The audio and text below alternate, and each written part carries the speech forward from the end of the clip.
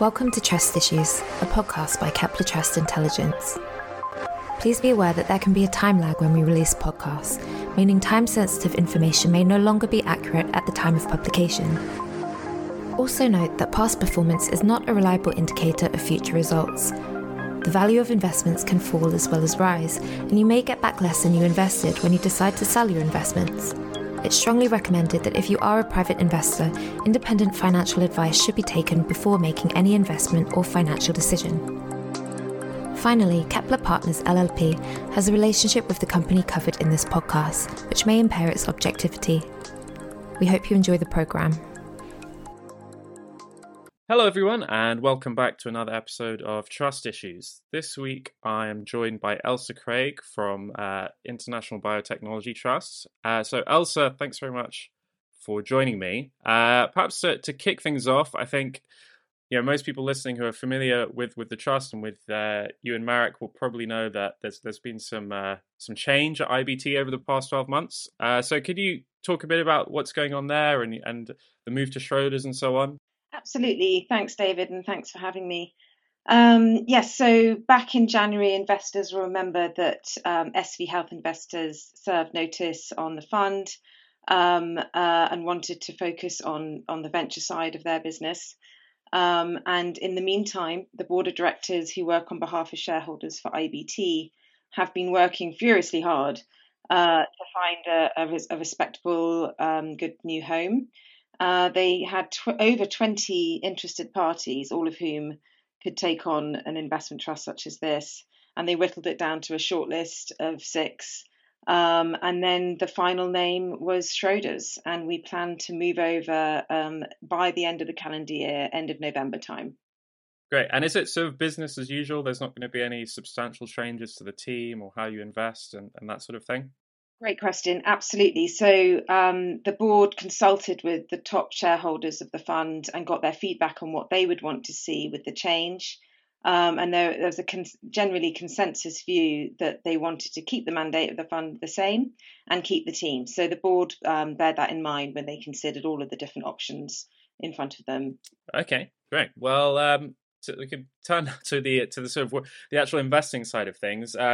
We spoke about a year ago, and I would say in general for anyone listening, I would recommend either reading our latest note on IBT or going back and listening to that, just because we're not really going to do an intro into what the fund does and all that sort of thing. So if you aren't familiar with the trust, it's probably worth familiarizing yourself with it a bit before listening to what we're going to discuss. But nonetheless, I mean, last time we spoke, we sort of discussed the fact that biotech is slightly odd in the sense that it should enjoy secular tailwinds. There's a kind of consistent demand for biotech, but the investment in the sector is a bit more cyclical. At that point, it felt like we were sort of seeing a downturn after a kind of boom during the pandemic. But things have since started to bounce back again. Is that a fair comment? Yes, and you're right. We write monthly blogs, which we put on our website. And one of those blogs, we addressed exactly this point, which is that it is cyclical. The sentiment, investor sentiment in biotech does seem to go in and out of favour. And so Marek and I have been working and following stocks in biotech for over 20 years now. And we've seen these cycles play out in the past. However, the one that we're recently experiencing seems to be very short. So normally these cycles take sort of 3 to 5 years. But because of the pandemic, most likely this cycle was sort of exacerbated. And in the blog, we have a picture of a wheel, effectively, that goes through the different stages of this cycle, ranging from totally out of favour, we call that despair, no one wants to invest in biotech, no one wants to touch this space, all the way up to absolute exuberance. And we would say that during the COVID pandemic era, when we had success with the vaccines and successful data on treatments for the virus, there was a lot of over exuberance. We had huge valuations for early stage biotech companies, multi-billion-dollar valuations, for example, for a company that hadn't yet had clinical data. So that we classified as the sort of highs. And then since then, we've had the complete inverse of that. So we've had a major market downturn, and we saw some lows in the June era of 2022. However, things have improved. So we're up about 20% since the lows. The Nasdaq Biotech Index, which is the benchmark that we're compared to, is up to over 20% in that period in dollar terms. So there has been a recovery. It's slightly muted, partly because any of our shareholders would know they're not seeing those returns because of the currency effects from dollar sterling. But also there's been a massive move in the broader Nasdaq market. So it still looks like biotech's slightly out of favour in comparison. But what's driven this rebound from the lows in June? Well, we've seen a pickup in M&A, which I think we must have spoken about last time. With these valuations coming down, it's not a surprise that big pharma and big biotech with cash piles are going to take advantage of those valuations and start picking up biotech companies. And remember, these companies have structural problems in that there's a big patent cliff coming up at the end of this decade. They need to fill the void of revenues. And not only that, but we've had new legislation in the US called within the Inflation Reduction Act. And within that, Medicare is going to be able to negotiate prices with the top 10 selling drugs in Medicare.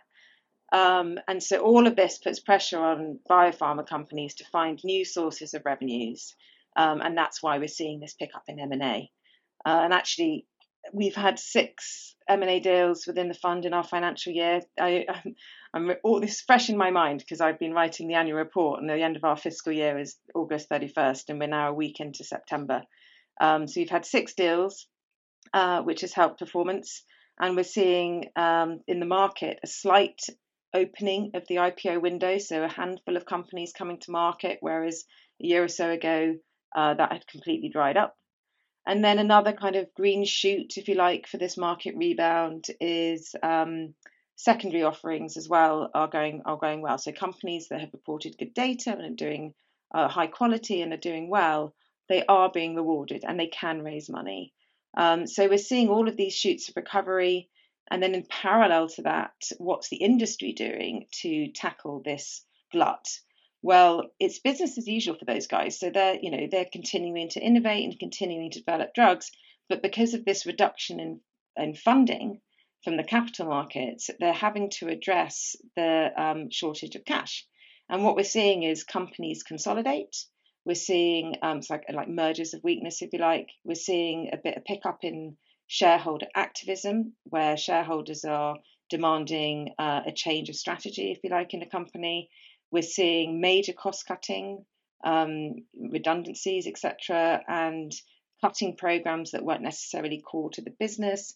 And this is all good news in our view. It's increasing the quality of companies that are out there for us to invest in. It's probably removing the companies that shouldn't have listed, for example, in the boom times. So we're going to see a reduction in the number of companies out there after seeing a huge increase in the number of companies out there. So all of this is kind of pointing to the fact we're kind of mid-cycle on that little wheel I was speaking about. We're not grossly out of favour as we were last year, and we're very much not anywhere near the highs of the COVID era. And to put some numbers to that, the Nasdaq Biotech Index is trading at around 4,000, and it peaked at 5,500 in the COVID era. Wow, so sort of mid-Darwinian process as well, if you like. Mm-hmm. Okay, so one of the points you touched on there was M&A in the portfolio. I think you mentioned 6 companies being picked off. Presumably that means you're also seeing cash inflow, so the cash benefit of that. How are you putting that money back to work, or have you put that money back to work yet? Yes, so we've had the months are, the 12 months are to August. So I'm talking about that specific period. We have M&A in the fund all the time. We've had a huge number over the past 3, 5, 10 years. It's a consistent theme of this sector. And we've had, of the 6 in this fiscal year, we've had 2 very big ones. So Horizon was our top position in the fund, and Amgen announced their intention to acquire those guys back in December of in 2022. And then following that in March, Seagen, which also then happened to be our biggest position in the fund, Pfizer announced an interest into a bid offer for that company. And that was 2023 this year. And so that's huge, vast amounts of cash to be invested. And what we've been doing is, because we see a lot of value in the small mid-cap market that hasn't really recovered in the same way as the kind of mid-stage companies, we've been putting some money to work there. We see, really good opportunities. We think that the market's ready we're in the rebound recovery stage of the biotech market. So we're investing in those companies, but cautiously. So we don't just have a huge amount of money on one company.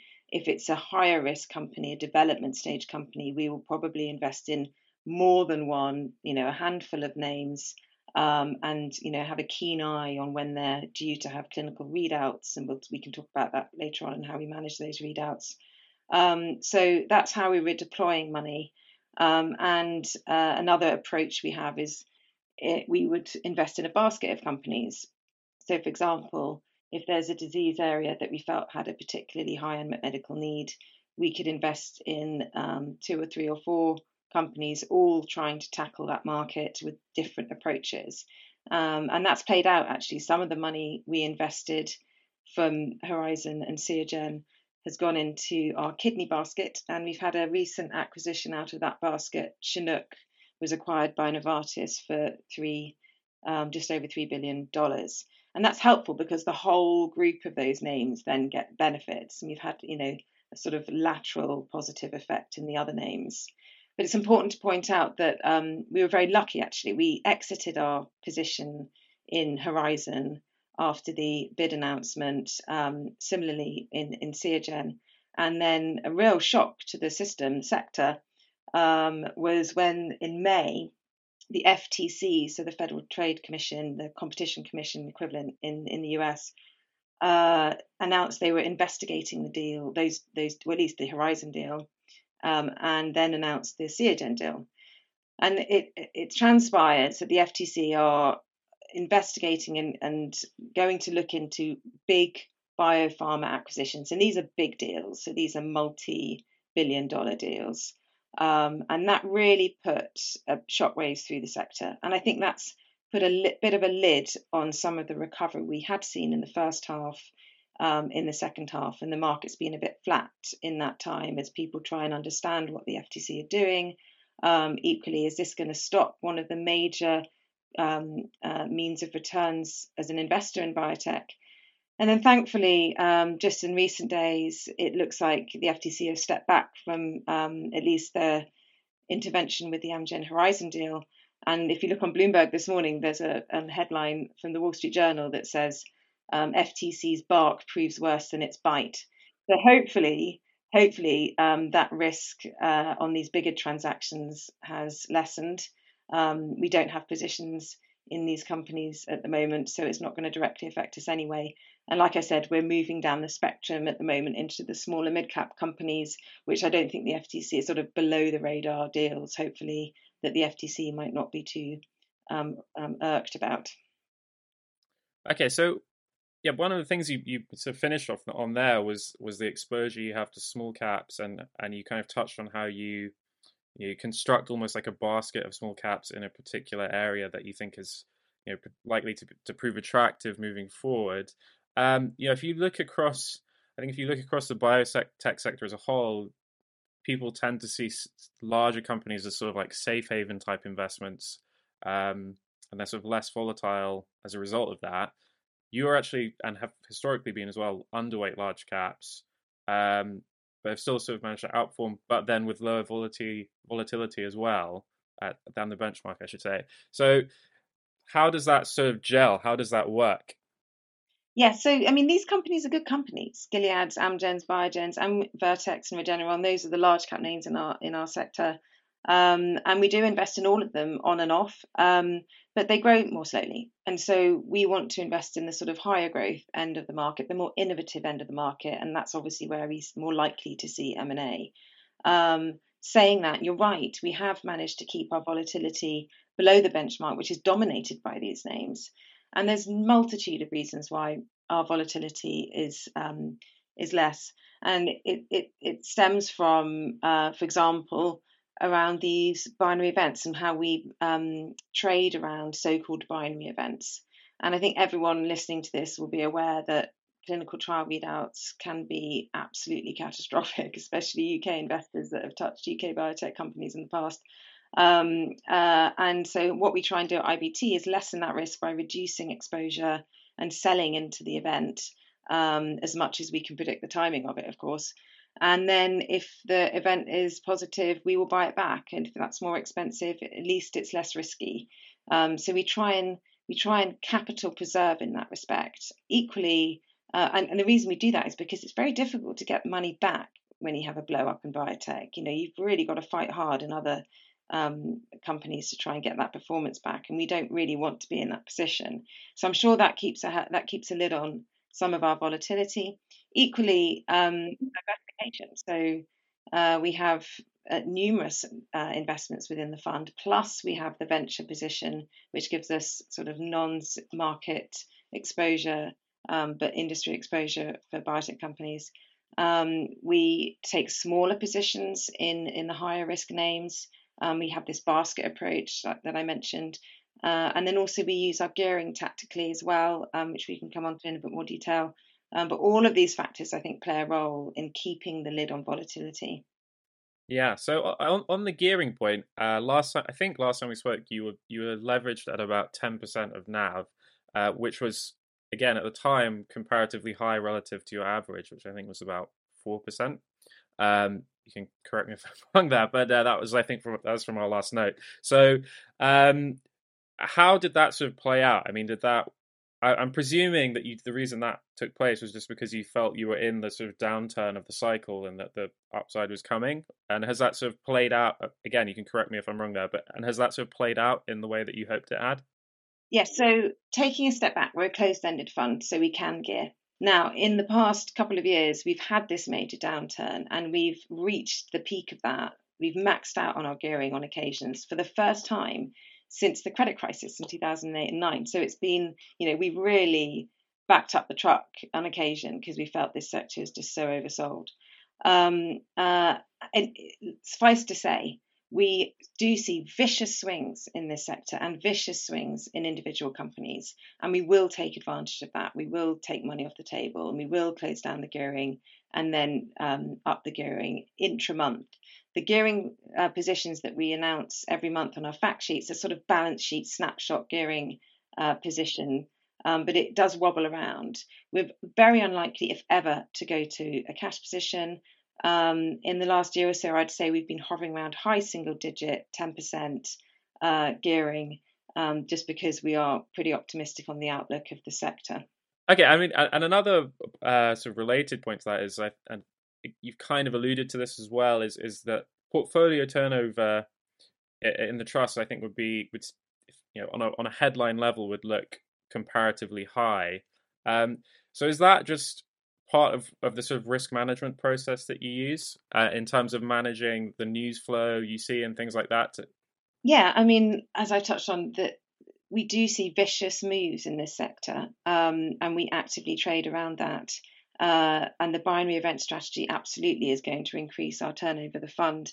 And then also M&A transactions. So if you remember, Seagen and Horizon were our biggest positions, chunky positions in the fund that we need to reinvest. So that inherently boosts our turnover.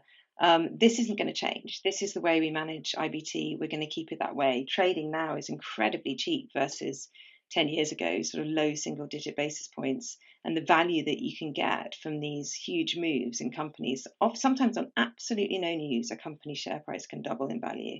And we will take advantage of that. Touching again on the small cap space, you've mentioned also that you have some exposure to more VC style unquoted companies. I think if you look regardless of biotech, so in general, the smaller caps and unquoted more startup type businesses have had a very tough almost 2 years now. Has that are you seeing any sort of change in that in terms of sentiment? And I think the general view going into, say, the rate hiking cycle was that a lot of these firms were going to get hit very hard. Has that actually materialized? And do you sort of see the kind of Darwinian process happening there, where maybe the companies that are actually have good quality are kind of coming out on top, and those that maybe shouldn't have really come to market are sort of dropping off? Yeah, I mean, you're answering my question already. Yes, absolutely. You're right. We're seeing a consolidation. within that area. I would argue that's still out of favour, especially the small cap companies. Multiple companies are trading at a valuation less than their cash position in the bank. So it's pretty dire and gloomy. That's not to say that there isn't value there. And like I've said, we have been dipping our toes in this space in recent months and will continue to do so. When you see a rebound and a recovery in biotech, it often starts with the larger cap companies and then trickles down as people are more willing to take on risk. So, yeah, we're absolutely interested in this area and will continue to invest. Perhaps to finish off, I think if I look at things from the outsider or generalist perspective on the biotech space or the sort of medical space, whatever you want to call it, the main development this year seems to really attracted investment is developments in obesity drugs. In terms of impact on the market, that seems to be really a phenomenon that's affecting larger companies that might not necessarily fit within your purview. So is that having any impact on the portfolio? And I guess more broadly, do you see any sort of interesting trends or developments that you think the market is going to be maybe a bit more excited about as we head into 2024? Sure. Yeah, you're right. So the obesity story has been very much Lilly and Novo's large cap pharma plays. These guys are the ones with the drugs that are benefiting obese patients, and the demand is huge. It's been astronomical, this whole situation, and it's sort of not really been involving our names. There are a spattering of companies that have drugs in development that are maybe more convenient or looking to try and get better efficacy, etc. So trying to improve on the offering from Lilly and Novo. But again, it's not really something that we're exposed to, or that it hasn't really benefited biotech as a whole. But, suffice to say, there are the areas that we're looking at are sort of the high science, cell therapy, gene therapy, all of these new platform technologies, RNA therapies that have emerged in the last decade with products and proven products on the market. This isn't early stage anymore. Those are the areas that we're investing in, and they can really make profound effects on areas like oncology, whereas before many patients would have died. Cell therapies are effectively curing these patients. So incredible advancements in science.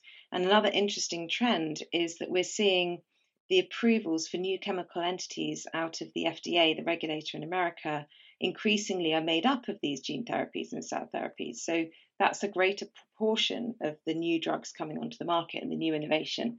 And that's why we think these are sort of companies that will get picked up as well by big pharma with their marketing muscle and their distribution power. So that's the sort of area that we're invested in. Okay, maybe one actually final follow-up question to that is, I think we've seen in the news over the past couple of weeks that there's been a change in the US in terms of sort of how pharma companies can bid for pricing or something like this. I mean, I think there's a perception that basically US health people paying for healthcare kind of fund the entire drug development industry. So I don't know if that's completely true, but I think there's some fears that because of the change in pricing that you see, that may go away. I mean, is that a fair comment? And perhaps more broadly, do you think that's something investors in the sector should be fearful of or concerned about? Well, if we take a step back and I'll quickly explain a high level what's happened. Drug pricing in the US is absolutely a political football that is bandied about heading into midterm elections, presidential elections. And the Democrat Party have managed to pass something to, quote, address the drug pricing issue. So this is being hailed as a huge success. They're going into the next Biden can hold this up and wave this around and saying he's achieved something. And what he's achieved is within the Inflation Reduction Act, which is addressing lots and lots of different things, they have stated that Medicare, which makes up just over 20% of the buyer of drugs in America, so others are private insurance, out of pocket, etc.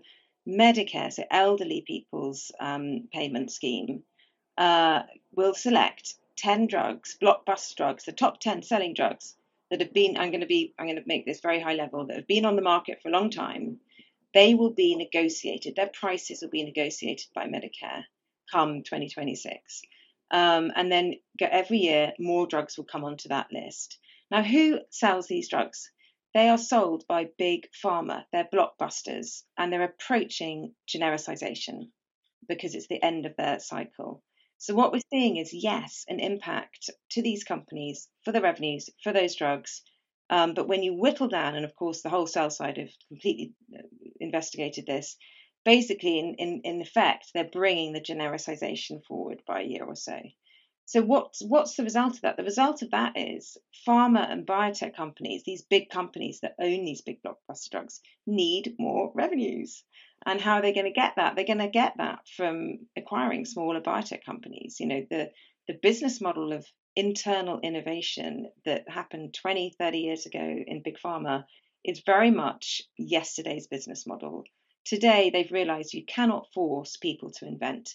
New ideas come from universities. They get funded by the likes of SV Health Investors, venture funds.